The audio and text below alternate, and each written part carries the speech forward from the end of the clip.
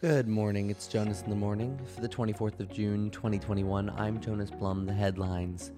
A building has collapsed in Miami-Dade County, Florida, confirmed local fire and rescue this morning. In a press release, the department reported that nearly 80 rescue units were on the scene as of 5 a.m., with no reported injuries or deaths so far. Photos from the scene show broken glass along with a large pileup of rubble.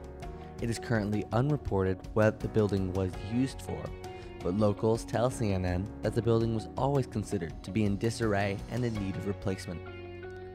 Superstar Britney Spears has released a statement calling for her conservatorship under her father to be ended. After struggling with addiction issues nearly 13 years ago, the singer was placed under the full legal control of her father.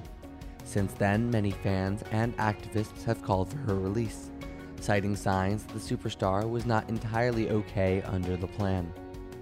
In yesterday's statement, the star writes that she was forced to go on medications against her will, specifically lithium, and that her father was abusing his power in their relationship.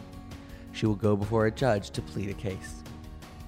On Wednesday, a bipartisan group of senators tentatively reached an agreement on hundreds of billions of dollars in new infrastructure spending.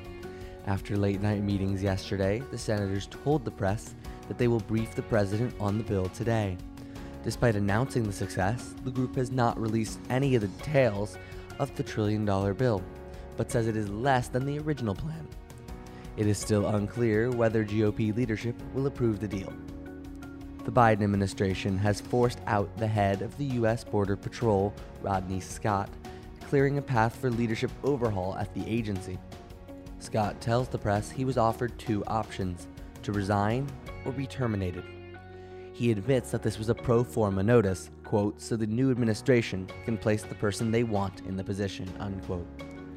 And finally, in some good news this morning, a bank in London discovered that a thought-extinct English orchid is actually still surviving on their roof. That's the news. I'm Jonas Plum, and I'll see you tomorrow or sometime in the future.